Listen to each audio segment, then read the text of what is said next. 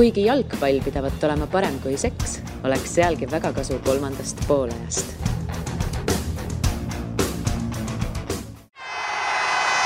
Kuulbet, aus ja eestimaine. Tervist head jalgpallisõbrad, 178. 3. poolaeg läbi ajaloo, nüüd ja kohe teie kõrvades. Õhtule jalgpallipodcastis jällest kasvab ja kasvab, uusi osasid tuleb juurde, kuhugi me ei takerdu, saame ka värava eest palli võrku löödud, nii seekord kui ka loodetavasti järgmistel nädalatel. Siim Kera minu nimi, Mart Reial siin minu paremal käel. Tere Mart! Tere, tere! Tere, tere! Ja vasakul käel Sokkerneti peatoimetaja Kasper Elissaar. Tere kõigile! Võiks siis öelda ka sõber podcast pikk ette ise järele üks vedajatest. Info on kõik korrektne sul ja oled tublisti oma eeltöö ära teinud. Väga hea. No mees oli magamata pool ööd, tegi eeltööd. Googledasin, et kus sa töötad siis täpselt. Aga miks me siia täna kogunenud oleme? Ikka sellepärast, et rääkida Eesti jalgpallikoondisest. Eile algas siis uus Euroopa meistrivõistluste valiktsükkel Euro 2020, mis siis üle kogu Euroopa toimub. Esimene mäng Eestil oli selline, Põhja-Iirimaaga mängisime võõrsil Belfastis, Windsor Parkis ja kaotasime 2-0. Mina isiklikult kaotasin palju higi selle mängu jooksul, kuidagi väga närviliseks läks ja ka palju elurõõmu, palju lootust, palju optimismi. Et mina kaotasin need, Eesti koondis kaotas punktid. Mida teie selle mänguga kaotasite? Mina kaotasin 12 kanatiivalt kana pealt ära jäid ainult luud alles. Terve mängu jooksul? Esimese poolega ikkagi. Ikka. Ei, mis siin kaotada? Hea tuju kaotasin võib-olla on aus vastus, et rohkem ma vist tegelikult ei kaotanud. Ja, et eks läks nii nagu ei tahtnud, et läheks, aga mida arvasid? Kartsid?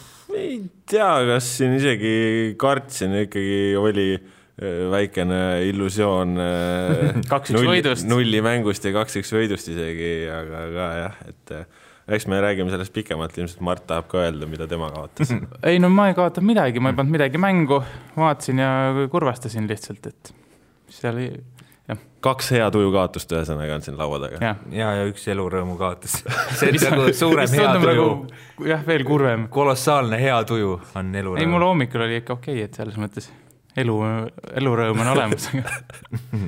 No mulle meeldis Põhja-Iirlaste peatreeneri kommentaar Michael O'Neill, kes ka siis ütles, et Eesti sisuliselt ei oostunudki meid. Et tavaliselt peale mängu vahepeal ikka öeldakse, et tubli vastane ja kõik oli hästi ja ikka pidime kõvasti pingutama, aga ta ütles nii ja ega ta midagi ei valetanud ses mõttes. Ma arvan, mõlema peatreeneri mängujärgsed intervjuud olid selles suhtes kiiduväärsed, et need olid ausad, et mis sa sellest ümmargusest mullist ikka ajad, kui kõik näevad isegi, mis ju juhtus, et siis saab sellele ainult konteksti juurde anda ja O'Neill ütles jah, et peale Anieri võimaluse Eesti rohkem midagi nende väraval ei korraldanud ja eks tõsi ta on ka, et see Mattias Käidi vasaku jalaga tehtud löök nüüd ülemäära ohtlik ei olnud.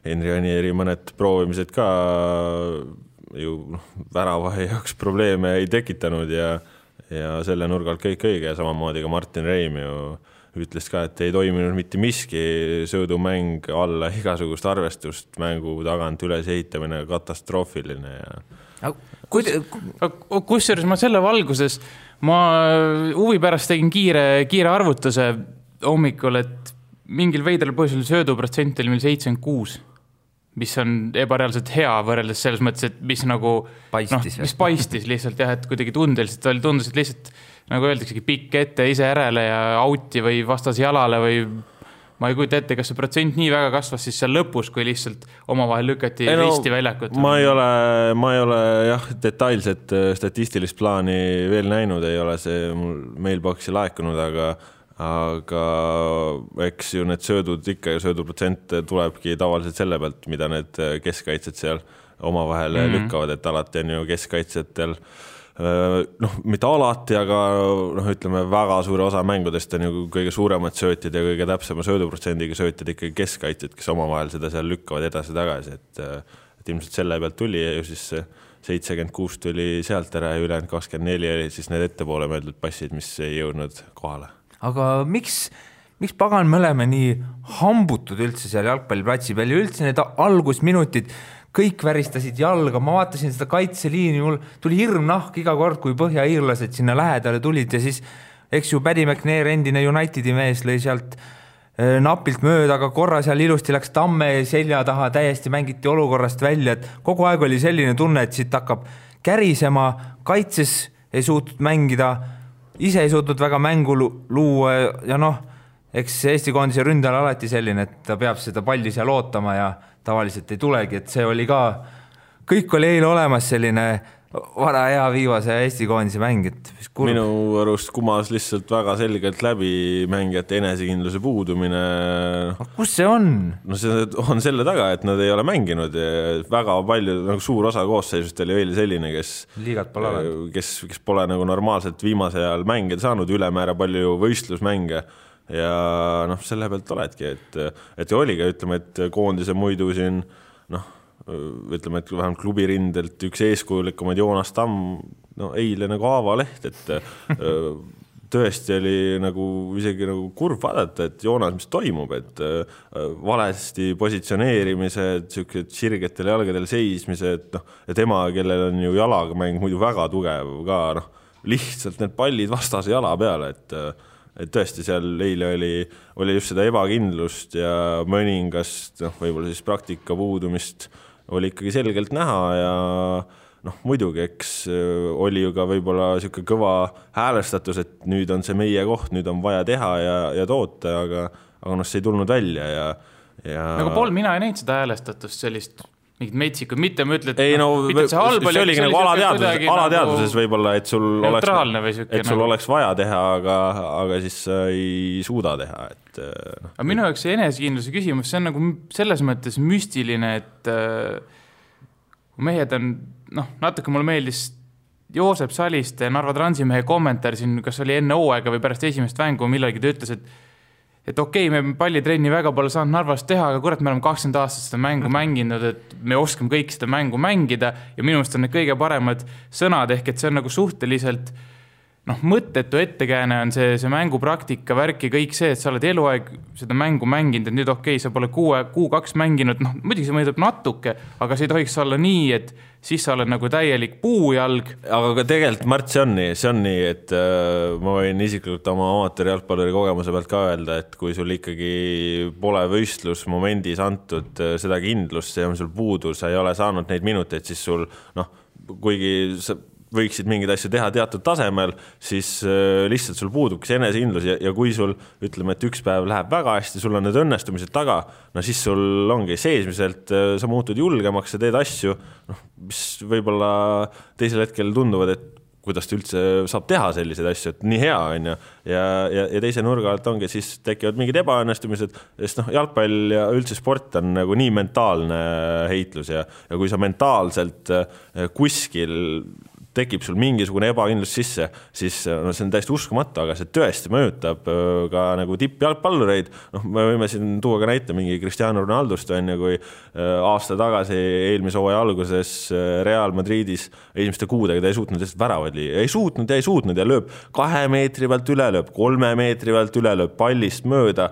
Ometigi, maailma ja üldse ajaloo üks parimaid jalgpallureid üldse, aga tema teeb selliseid asju, et see psühholoogia ja see vaimne pool, see on spordis nii metsikult oluline ja ütleme, et ongi, et kui sa võib-olla sul on selline ala, kus sa pead näiteks jooksma mingit distantsi võib-olla, siis ta ei löö niimoodi välja, aga jalgpall, kus sa mängid palli jalgadega, mis on inimene, kas sa tead, kes ei ole jalgpalli mänginud, ta ei oska jalgadega mitte midagi teha, sest inimene on harjunud kätega asju tegema ja need jalad on tal nagu kaikad seal all ja et kui ta peab nende kehaosadega seda palli vilunult liigutama, siis kui sul see mindset ei ole päris see või sa ongi, ütleme, et sa tahaksid teha, kui sul on natukene mingit vibra ikkagi, et siis see mõjutab meeletult ka kvaliteeti ja juhtubki nii, et ka ütleme, et siin Karol Mets sõidab vastale lihtsalt jala peale. Selles mõttes ma olen nõus, et loomulikult psühholoogia on, see on tegelikult kõige tähtsam spordis, nagu sa ütlesid, aga ma jõuangi jutuga tegelikult sinna, mis me siin sügisel rääkisime samamoodi, et psühholoogiline ettevalmistus on järelikult väga puudulik Eesti jalgpallikoondises, et ma tean, et väga palju asju tehakse väga professionaalselt, aga järelikult on see üks asi, mille peale minu arvates peaks ikkagi Reim ja võib-olla miks mittegi Aivar Pohlak väga tõsiselt mõtlema, et siuke abiline ka saada, sest et see ei ole okei, kui mehed lähevadki sinna väristama, selles mõttes, et nad mängid igatpidi alla enda tasemed. Loomulikult ma ei räägi, et me siin Saksamaa vastu hakkame tegema ja tõmbama, aga Põhja-Iirimaa, ma arvan, et kes mängu nägid, okei, seal on uhked klubid mõnede nimede taga, aga seal ei olnud midagi erilist ka, et pigem võtame selle mängu kokku nii, et Eesti oli kehv ja Põhja-Iirimaa oli siis ütleme okei või vähem kehv või midagi sellist, et nemad panid samamoodi natukene väravail survet tegid, kohe oli pall audis, kaitsid ka pikk ette suhteliselt suvaliselt, et selles mõttes nad ei olnud ka midagi erilist, et see Eesti jalgpallurite vaimne ettevalmistus on mulle juba tegelikult muret teinud, ütleme tõsisemalt sügisest saati, sest me oleme näinud, et mängud on ebareaalselt erinevad, võtame kohe vana hea Eesti-Ungari 3-3 Lillekülas, praegu muidugi neid kriipsukesi tõmmanud paberile, aga laias laastus ikka samad mehed olid väljakul, aga tunne oli nii, et põhimõtteliselt ühes mängus oli FC Flora, teises mängus FC Toompea, et see on nagu sellist kõikumist ei saa olla, et muidugi mõni mees, et sa ei ole mingi 3 kuud mänginud, tuled võib-olla vigastuspausilt värki, natukene rabistada, aga lõppkokkuvõttes kogu meeskond tegelikult eile, ka Pruut küsis õhtul, et kes su arvates mängu parim on, nagu Eesti poole pealt, ma mõtlesin, suhteliselt patta oleks olnud kedagi eraldi välja tuua, sest meeskondlikult oli lihtsalt, nüri on kõige parem sõna. Jah, kes võib-olla eile vaatas televisiooni vahendusel seda mängu, siis Igor Prins, ETV stuudio ekspert ju tõi ka välja selle, et ta küsis ka enne stuudiosse minekut Tarmo Rüütli käest, et Tarmo, et kui viimati seal Belfastis imet tegime, et mis sa ütlesid mängijatele? Tarmo vastas, et mis ma ikka ütlesin? Ärge väristage, lihtsalt mängige. Vana hea, aga siuke mees ongi puudu. Kas meil ongi koondises ju vaja tegelikult nagu üldiselt koondise jalgpallist treenerit, kes oleks väga hea motivaator, sest sa ei tee ju nende koondise laagritega mingit time, sa ei õpeta meestele uusi trikke, nagu sa võib-olla siis võiks eeldada, et sa seal klubi jalgpallis aasta jooksul, kui töötad nendega koos. See ongi, kes annab jalaga pekki, ütleb minge ja tehke ja mängige. See ongi, et mitte nüüd ei ole sõnum, et Rüütlit on vaja peatreeneriks, aga Rüütli sugust meest on vaja sinna staffi juurde. Nagu ma ei ütlegi, et praegust treenerid on taktikaliselt tundub, et tegelikult need mõtted on okeid, aga samamoodi, kui vend söödab auti, lihtsalt väristab ära, söödab vastasele jala peale, pane asetus kasv, vahet ei ole, mis asetus on selles suhtes. Samad on jah, et ütleme, et ka mingil hetkel on see nagu mängijate enda asi, on ju, et kas see treenerina kas ja kui palju sa suudad seda muuta, et võib-olla ongi meil lihtsalt puudu ühest õnnestumisest, et kui see üks õnnestumine tuleb, siis see mindset nagu muutub, et ma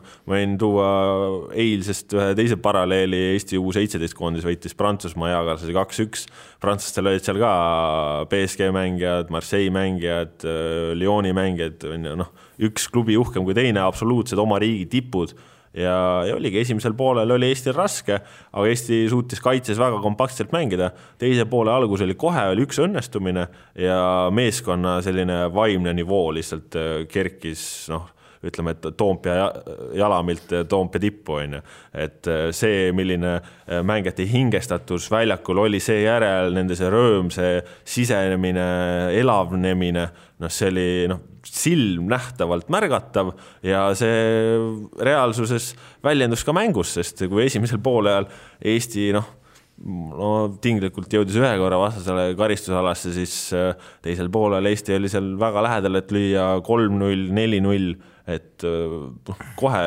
ütleme, et see on puhtalt häälestuse ja ühe õnnestumise asja taga, et mis muutis mängu kardinaalselt. Ja aga ideaalmaailmas sa lähedki platsile nii, et sa oled vaimselt hingestatud, sul on see sisemine rõõm ja elavnemine. See on väga raske teha, seda on ilmselt mitte ainult jalgpallis, vaid ka igal töökohal, et sa lähed särades põhimõtteliselt tööle, aga jalgpallikoondis keegi peaks nagu tegelema sellega. Jalgpall on siuke asi, et sul on neid kõrvalt, neid stiimuleid on nii palju, need eelkõige ütleme, mis oli 18 000 fänni, vahet ei ole, et enamus on vastasfännid, aga see on see, et need mehed peaks ja naised käima tõmbama, aga kui me läheme tööle omaette kontoris, siis oli ole nii, et tuhanded vennad, et davai läheb Mart. Aga samas Martid on ka teistpidi, et kui sa vaatad laiemalt Eesti ühiskonda, Eesti jalgpallifänne, siis need ootused, mis on koondisele seatud, on tihti nagu ebarealistlikult kõrged ja nii kui siis tulebki esimene tagasilöök, siis realiseerub meeletus pettumuses, meeletus ma ei taha öelda vihakõnes, aga ikkagi solvamistes ja ütleme, et mängijad saavad väga palju negatiivset tagasisidet ja inimesena ikka ütleme, et võib-olla kui sa Cristiano Ronaldo oled, siis see on sinu jaoks siuke eriline lisamotivatsioon ja sa oled sellega harjunud, aga kui sa oled lihtne Toomas kuskilt koerust, et siis võib-olla see mõjubki kuidagi tugevamalt ja see ongi lihtsalt surve, millega sa ei ole harjunud, et kui sa mängid siin klubi eest näiteks ka Premium-liigas, mängid siin enda jaoks ja võib-olla oma pere jaoks ja sul ei ole selliseid nagu mõjutajaid, aga siis kui sa oled sinisärgis, sa esindad kogu riiki, eks sa tunned seda, nende jaoks on see auasi, nad tahavad alati väga tõestada ja kui sa tahad liiga palju midagi, siis tihti võib see selline üle kontsentreeritus tekkida ja sa hakkad mõtlema ja nüüd on vaja ja siis mingi asi ei õnnestu ja siis võimendub su negatiivsed emotsioone ja nii ta läheb ja siis lõpuks ongi asi selline, et on 0-2 minu meelest lõpuks ongi see, et sa jõudsid oma jutuga ikkagi sinna, kus see jutt algas, et ta vajab lihtsalt reaalselt psühholoogi abi, mis ei ole nagu mingi siuke kuidagi negatiivne asi, vaid täiesti normaalne, ma ütleks, kohustuslik tippspordis, tänapäeval, kui on juba siuksed ametid olemas ja see ongi niivõrd palju abi, esiteks kas või see sama pool, häälestatus kõigepealt enne mängu, aga teine asi ka see, et sa mängu ajal sa ei hakkagi mõtlema neid mõtteid, mis sa siin kirjeldasid, et riik ja rahvas ja mingi sõim ja bla bla bla, et sa keskendud oma sellele sportlikule värgile, mis su treeneriga oli kokkulepped, keskendud mängule, vaatad, kuhu vastane võiks järgmisena liikuda, oled täiesti mõttega mängus, mitte nii-öelda teed vale söödu, jube savi, üks vale sööt või mingisugune asi, see on täitsa suva asi, mis ei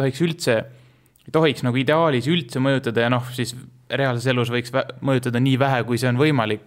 Et praegu siin ebareaalsetest ootustest, mina ütlen nii, see tulemus täiesti ootuspärane, kuigi kui nüüd aus olla, siis enne mängu ma ütlesin, ma olin suht kindel kahjuks, et tuleb siuke tavapärane Eesti viimase 0-1 kaotus. Et selles mõttes tulemus läks natuke kehvemini, kui mina ootasin, aga loomulikult, kes mõtlesid, et me läheme sinna panema 4-1, see oli natukene tõesti, peab ise peeglisse vaatama, miks ta nii arvas ja nüüd maha teeb. Aga minu arvates ühesõnaga tulemus, selles mõttes ootuspärane, kurb ootuspärane, aga see viis, kuidas see tulemus tuli, see ei olnud nagu ootuspärane, sest ma olen näinud Eesti koondist mängimas nagu normaalset jalgpalli, ükskõik kas, mis see tulemus on lõpuks olnud. Et ma ei tea, ma natukene üks asi on nagu Reimann ise öelnud ka, et pärast kaotusmängu võib alati öelda, et igasuguste asetusi ja asju ümber teha, et kas teisiti oleks parem, kuna juba läks halvasti.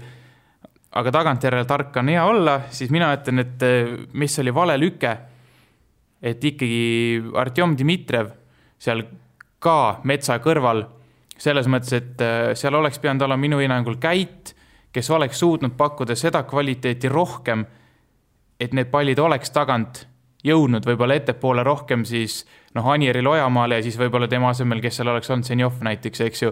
Et ühesõnaga praegu nagu see link jäi ära, oli kas siis Mets, et Dmitrijev mõlemad vajasid võib-olla liiga alla, ei saanud lihtsalt hakkama selle ehitusfaasiga ette söötudega ja siis oligi siuke pikk ette ise järele võitluse peale, need võitlused me kaotasime või need läksid pallid auti, olid lihtsalt üldse ebatäpsed, et ei tekkinudki võitlusmomenti.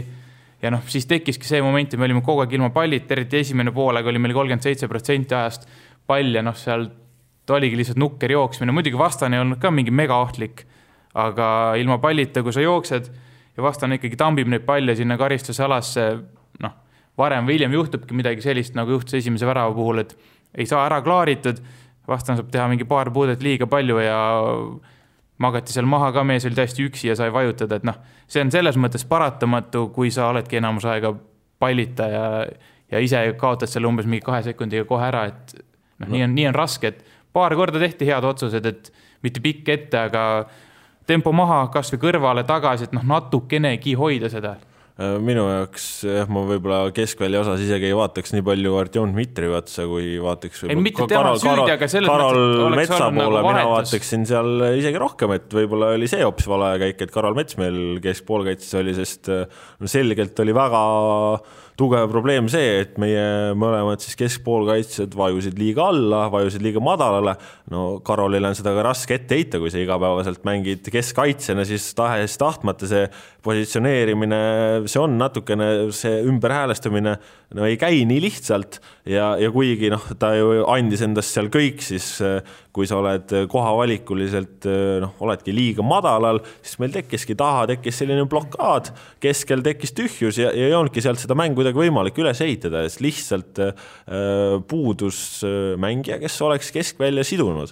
Selleks olekski käiti minu hinnangul vaja, kuna Kostja pingil oli niikuinii, oli igati mõistetav otsus nagu. Jah, võib-olla, et ka mina oleksin võib-olla eelistanud, et Dmitrijev käit tuuad seal keskel, et on lihtsalt, et kuna see tuua on natukene dünaamilisem ja ma ei tea, kas me oleme päris selles seisus, et me peame kuradi mängule 4 keskkaitsega minema, et saab muidugi niimoodi ja ma saan ju aru ka, et eesmärk oligi taga lukku keerata asjad, muidugi me ohverdame sellega taas oma ründemängu totaalselt, sest see, et me mängisime eile ilma häärteta ja äärekaitsjad vajusid ka meeletult madalale, mitte nad ei mänginud kõrgemal just pressingut tehes, kus nad oleksid pidanud või nad vajusid ka alla.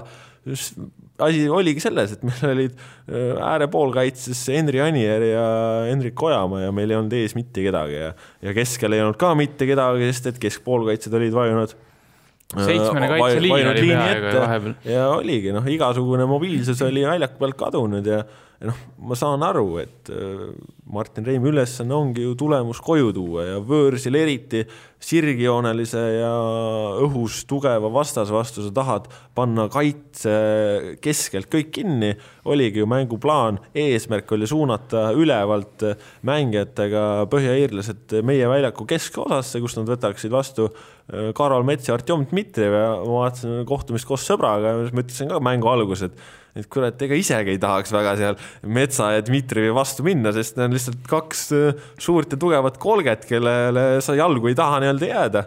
Aga lõpuks käris hoopis minu meelest äärte pealt. Aga lõpuks see selles suhtes ei töödanud jah, sest oligi ka nagu Reim ütles, et äärte pealt, kui oleks pidanud olema julgestused ütlema, et äärekaitsed lähevad kõrgemalt survestama ja julgestus tuleb talle keskkaitselt, siis ei tulnud, tuli hoopis keskpoolkaitselt ja see tähendas, et keskel oli jälle teistpidi auk ja seal oli, ütleme, et üks fopaa järgnes teisele ja kõik sealt läks riburada pidi järjest halvemaks, milles ka väljendus näiteks esimene värav. Aga ütleme jah, seal see ei töödanud, see plaan ei töödanud absoluutselt, et meil on asetus 5-2-1-2, sest eile ju Mattias Käit oli mängust välja lõigatud, ta ei saanud palli. See on sükst asja, me ei saa lubada. Ta ei olnud aktiivne ja ütleme ongi, et minu lootused ka enne mängu olid ikkagi seotud tahes-tahtmata Mattias Käidiga, sest tema selline palliga rahulikkus on lihtsalt imeks pandav sellise nooruse juures ja see on alati olnud meil keskel selline mõnus võti ja seda ei olnud nüüd absoluutselt ja oligi siis tema jäi mängust välja ja teiselt poolt Mets oli liiga madalal ja Dmitrijev seal ei olnud võib-olla kõige paremini valmis ja siis oligi, et lõpuks ei lihane ega kala, et realiseerus kõik see, ei tulnud asjad välja, sest et kuigi plaan oli paika pandud, siis ka Reim ütles, et mängijad ei täitnud seda plaani, mis oli paika pandud. Ja kui mängijad ei tee väljakul, ei täida nendele pandud ülesandeid, nad ongi vajuvad kuskile madalemale, nad ei suuda seal keskel, ongi kuna puudus siduv mängija, siis oligi, läks pall tagasi ja siis läks seal pikalt ette ja ees, kui sa paned Hendrik Ojamaa peale õhuvõitlusesse, mida sa sealt loodad? See on tühi lask ette, jah.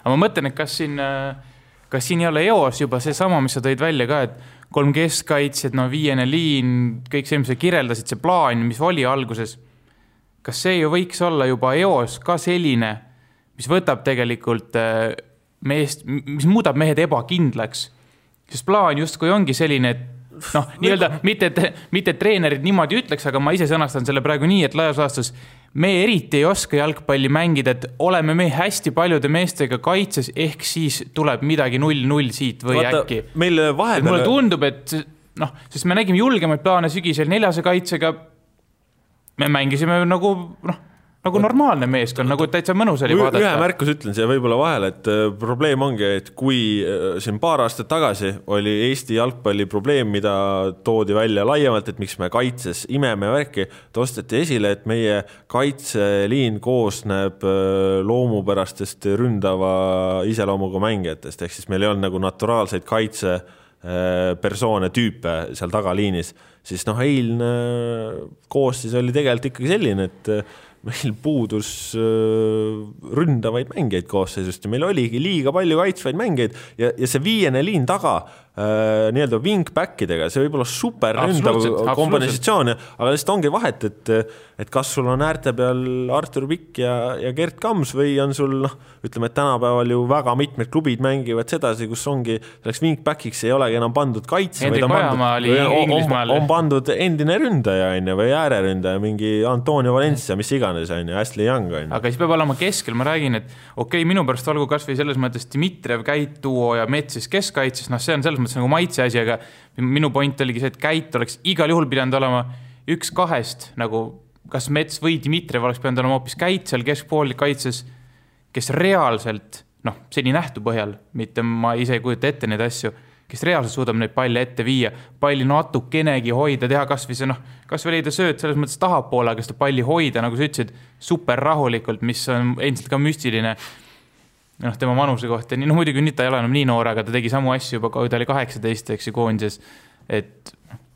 Aga siin on kogu see taktika jutus, mis hetkel käimas on, siin on see minu arust paradoks, veidi suletud ring, et me oleme ka ju lihtsalt inimesed, jalgpallisõbrad nagu kõik teised, kui teised maailmas oskavad mängida, meie tahaks ka mängida, et me tahaks tulemust või me tahaks näha ilusat mängu, samas kui sa vaatad nagu reaalselt, siis Põhja-Iirimaa ongi meist mingi 60 kohta seal FIFA edetabeli sees, oleks peaaegu MM-il mänginud, mängis Euro 2016, et siis ongi treener ilmselt mõtleb ka ju, temal on ka vaja see tulemust, ikkagi results driven world nagu Inglismaa jalgpallis kogu aeg öeldakse, et see ongi nii nokk lahti, saba kinni või kuidas öeldakse? No igatpidi, kõik saavad aru, mis olukord on. Ei, seda küll, muidugi tehti parim võimalik plaan. Ja just, ega sa ei saagi ju Martin Reimil ette heita, et oleks tahtnud eile seda mängu võita või sealt punkte saada ja väga selge plaan oli ja lõpus ju ka, kui oli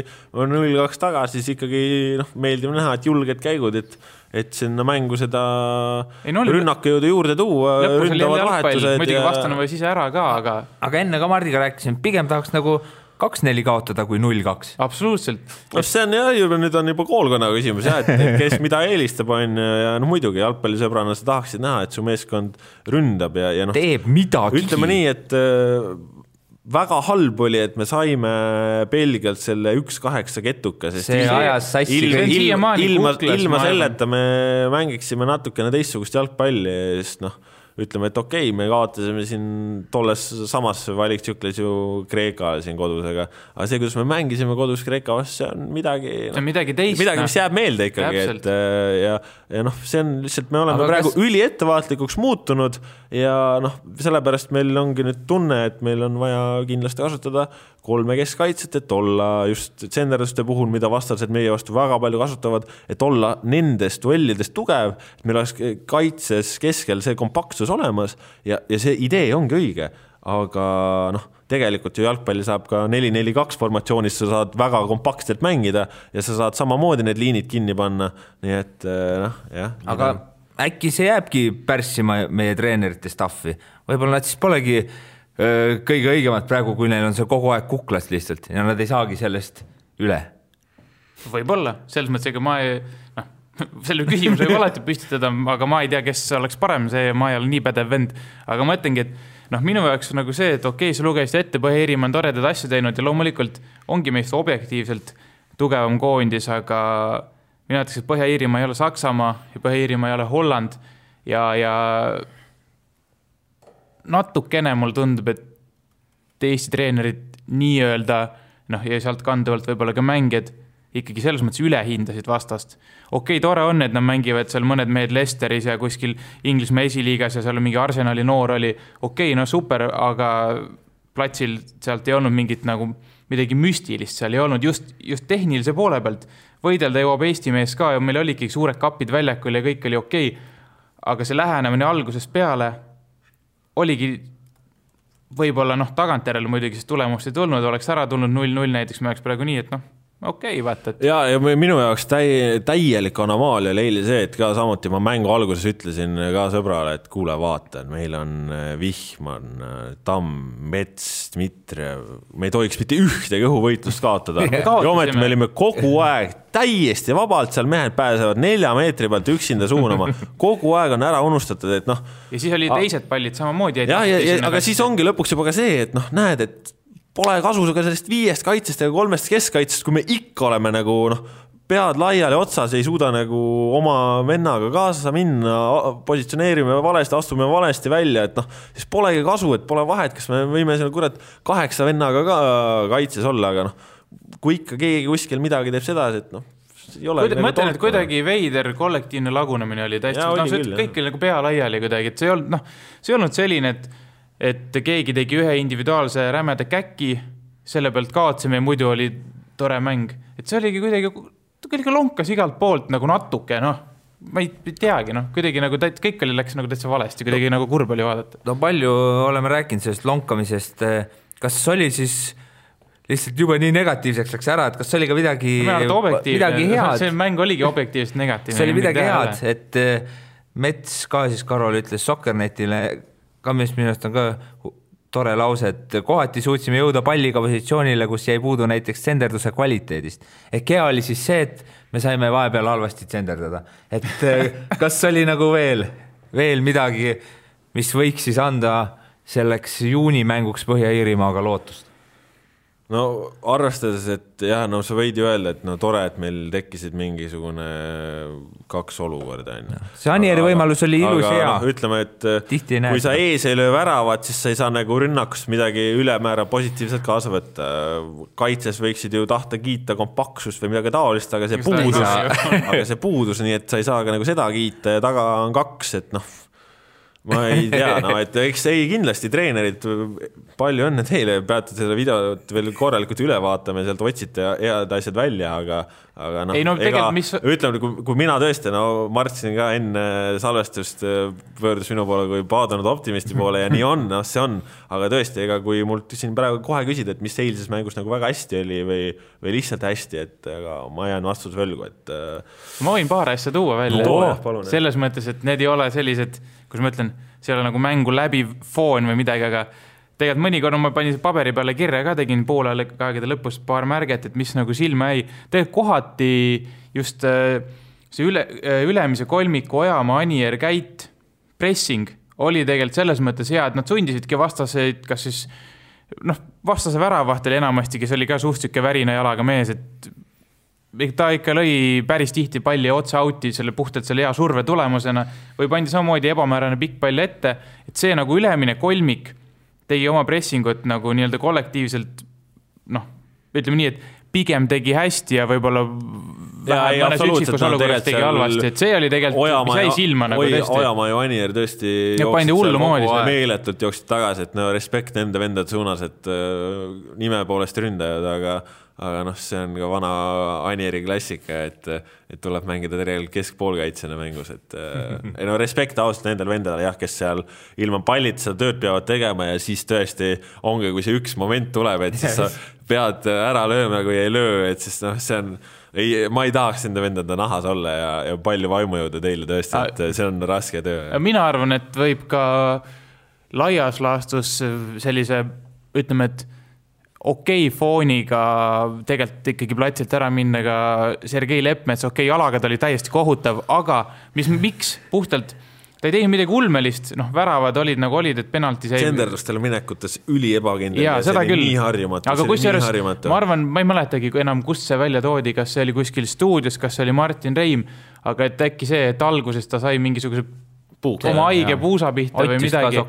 Et võib-olla ei tal see kummitama, aga tegelikult mis oli hea moment, oli, kui te mäletate, see vist oli esimesel poolel, see tegelikult enne tehti Baranovi vastu viga, see värav poleks lugenud, aga Põhja-Iirlane sai 5 meetri peal lüüa ja Leppens tegi super jalatõrje, mis ei lähe selles mõttes kirja, aga ma arvan, et see oli moment, see oli tõesti super tõrje ja ma arvan, et sealt ise ta oli ka nii, et värav oleks nagu nii lugenud, aga kurat, ma võtsin selle ära nagu... Ei eks ta ju oli... Et nagu ma arvan, et ta ka löögid tulid talle päris palju sülle ja ta nii-öelda ütleme kätega või tõrjetöö poole pealt ta oli, ma ütleks, ka tugev 4 pluss, miks mitte, et korralik, aga jalaga oli kohutav. Selle osa peal oli tugev tõesti, nagu eks tal ongi tugevus reaktsioonid ja nende pallide äravõtmine, aga minu jaoks oli see, kuidas ta tsenderduste peale läks väga ebakindlalt, see oli lihtsalt harjumatu ja ongi, et see jalaga mäng sinna juurde, et seal oli niisugust veidi ebakindlust ja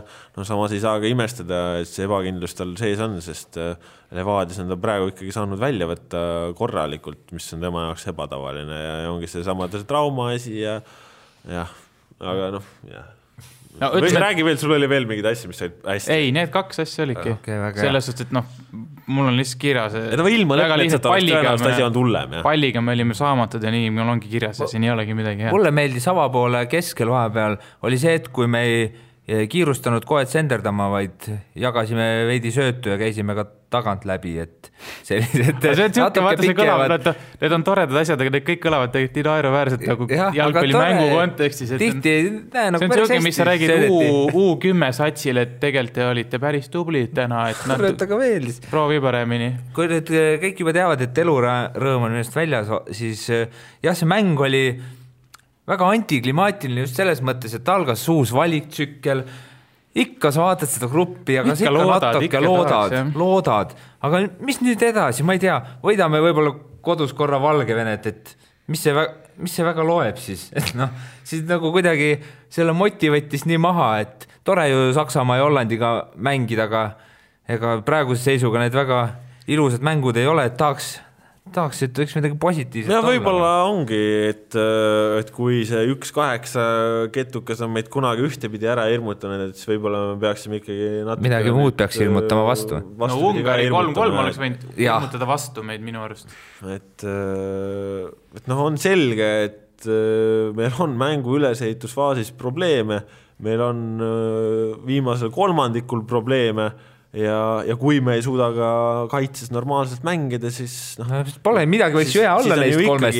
On totaalselt perses, vabandust väljenduse pärast, et siin me juba ju eelmisel aastal või millal see oli, kus kogu Eesti kihas, et meil on rünnakul probleemi ja ei ole lööjaid, aga mina kirjutasin juba siis, et meie probleemid algavad kaitsest ja paraku see on täna samamoodi, et kuni me ei jõua nulli mängudeni, et okei, jah, et ma saan aru, et see eile ka, see, et meil oli seal 6-7 kaitsvat mängijat, et eesmärk oligi, et see asi töötaks, aga kui ta ei tööta, siis ju siis tuleb midagi muud proovida, et tuleb siis mingi uus siht omal võtta, et muidugi on ka nagu naiivne loota, et mingi brasiilialikult, et las nemad löövad meile palju tahavad, et lööme ise veel rohkem, aga see oleks kõva taktika Eesti. On väga selge, et praegu ei ole Eesti mäng ei ole väga hästi jooksnud, tõsi, Kreekat suutsime siin eelmise aasta lõpus võita tugevalt üllatuslikult, aga mängus on asju, mis ei toimi ja need vajaksid ikkagi selget mingit lahendust või mingisugust muutust, et muidugi tegelikult ongi, ega ju eilne mäng, formatsioon, see oligi uus. See oli uus asi, prooviti, et ei olnud 5-4-1. See on vahva, et prooviti midagi. Mängisime, ei töötanud on ju, aga siis ongi, et me ei saa siis selle juurde jääda, et tuleb nüüd edasi proovida Gibraltari vastu ja Gibraltari vastu kui sealt ka ei saa seda head emotsiooni kaasa, siis sorry, nägemist. Ei aga ma ütlen ära kohe, pange tähele, millal see mäng on 26 märts või? Jaa. Gibraltar on teisipäeval, ma ei tea, mis kuulub. Ühesõnaga, see on nii mõne päeva pärast. Pange tähele, seal mehed lükkab palli nii nagu sa vaatad, ei saagi aru, kas see mängib Barcelona või Eesti koondis, pange tähele, ja see hakkab lihtsalt siit, nad ei saa paremaks selle 3 päevaga. No Gibraltar on ja selles mõttes, et Gibraltar on kehvem, aga milles kehvem? Põhja-Iirimaa, ma ei ole nüüd nii spetsialist vend, aga oma silmaga ikkagi natuke on jalgpalli vaadanud mõne mängu.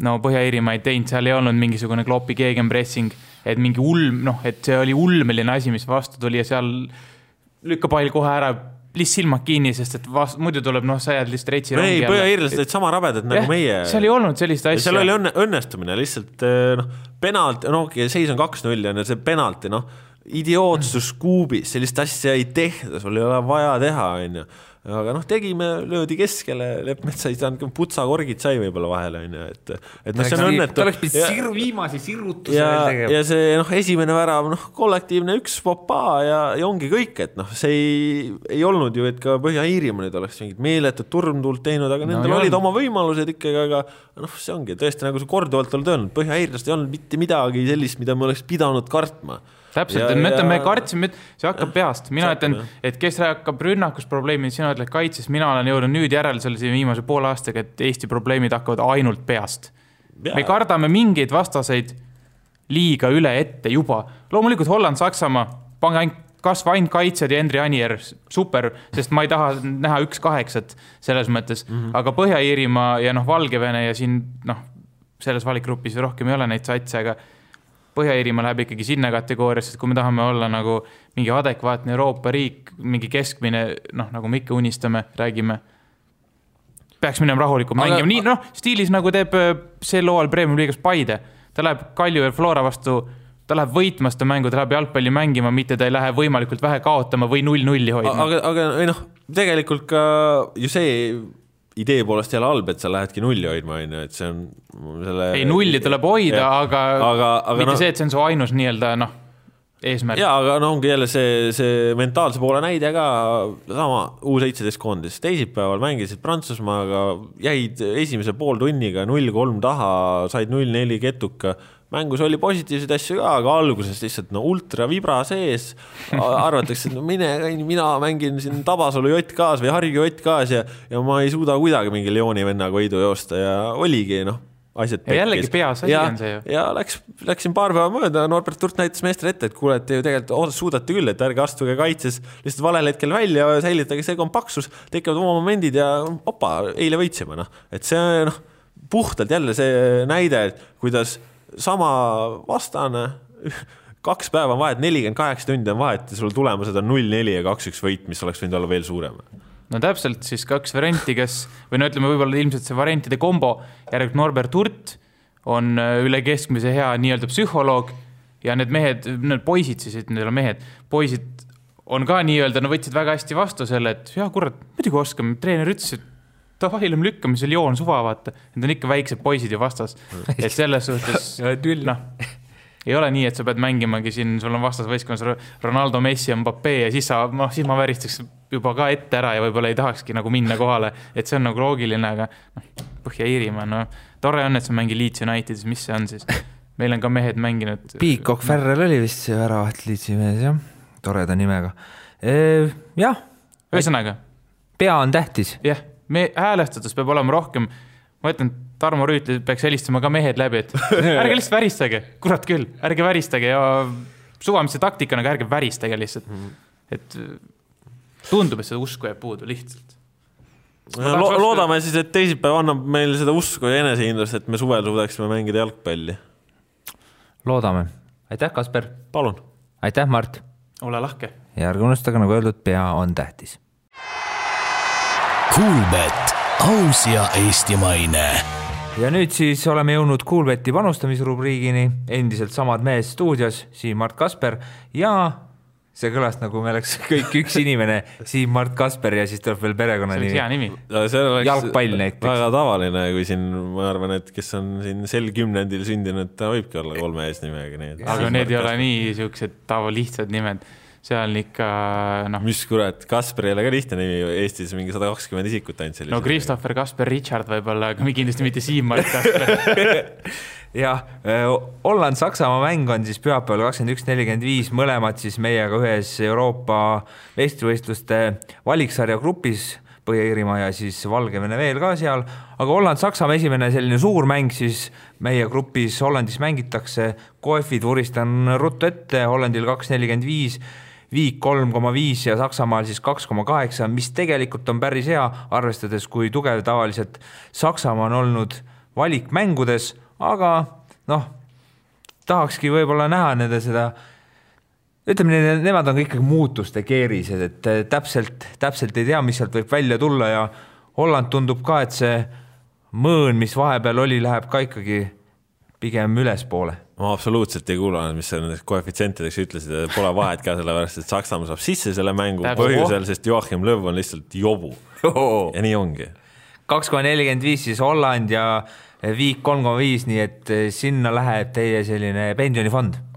Ei, absoluutselt ei panust, ei tegele selliste asjadega, aga Joachim Löw on lihtsalt rumal inimene, et sa ei tee niimoodi jalgpalluritele ja ise mängid ennast olukorrast välja ja võitsin küll valmistada ette siin 2024 ja mis iganes, aga see ei ole lihtsalt õige asi.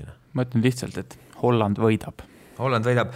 Põhja-Iiri, Valgevene ka, siis kõik me siin oleme Valgevene jalgpallieksperdid, Koomel ja Minsk ja tublid klubid. Põhja-Iiril 1,78, Viik 3,5 ja Valgevenel siis võit 5 mäng siis toimub Põhja-Iirimaal. Nii et 1,78 kodus midagi annaks ju teenida inimeste. Üks asi võib-olla, mis oli eilse õhtu juures positiivne, Eesti ei ole oma alagrupis viimane on Valgevenest, nad said 0-4 sisse ja selle pealt on küll ainult loota, et Põhja-Iirimaa, et las siis lööb veel Valgevenele, et väravat vahel läheks nendel veel hullemaks, et kui me seda Põhja-Iirimaad ise kätte ei saa, et las siis vähemalt me ise ka päris viimaseks ei jääks. Ja löögu, väravat arv üle 5,5, 25, nii et kütke Valgevenele. Ei, sellist kvaliteeti ei ole, seal Põhja-Iirimaal ei ole. Seda ei ole, aga 1,78 võidu eest ka võib-olla kellelegi tuleb abiks. Jah. Ma arvan, et küll võidavad. Napilt, aga kindlalt. Saaksid 6 punktiga, et nemad saaksid juba lootma hakata. Valgevene jalgpalli ei ole ka praegu nagu erilise tõusuteel ja eks nende mängu kohta näitab ka midagi, kui Aleksandr Khlebnil endiselt veel kogu austuse juures koosseis on. Mis vannad on juba? Kuugeld välja vist 36 või 7 äkki või juba, et... jah, 37, mais saab 38. Et siis isegi rohkem, et legendid on kõvad, aga Valgevene jalgpalli praegu mitte.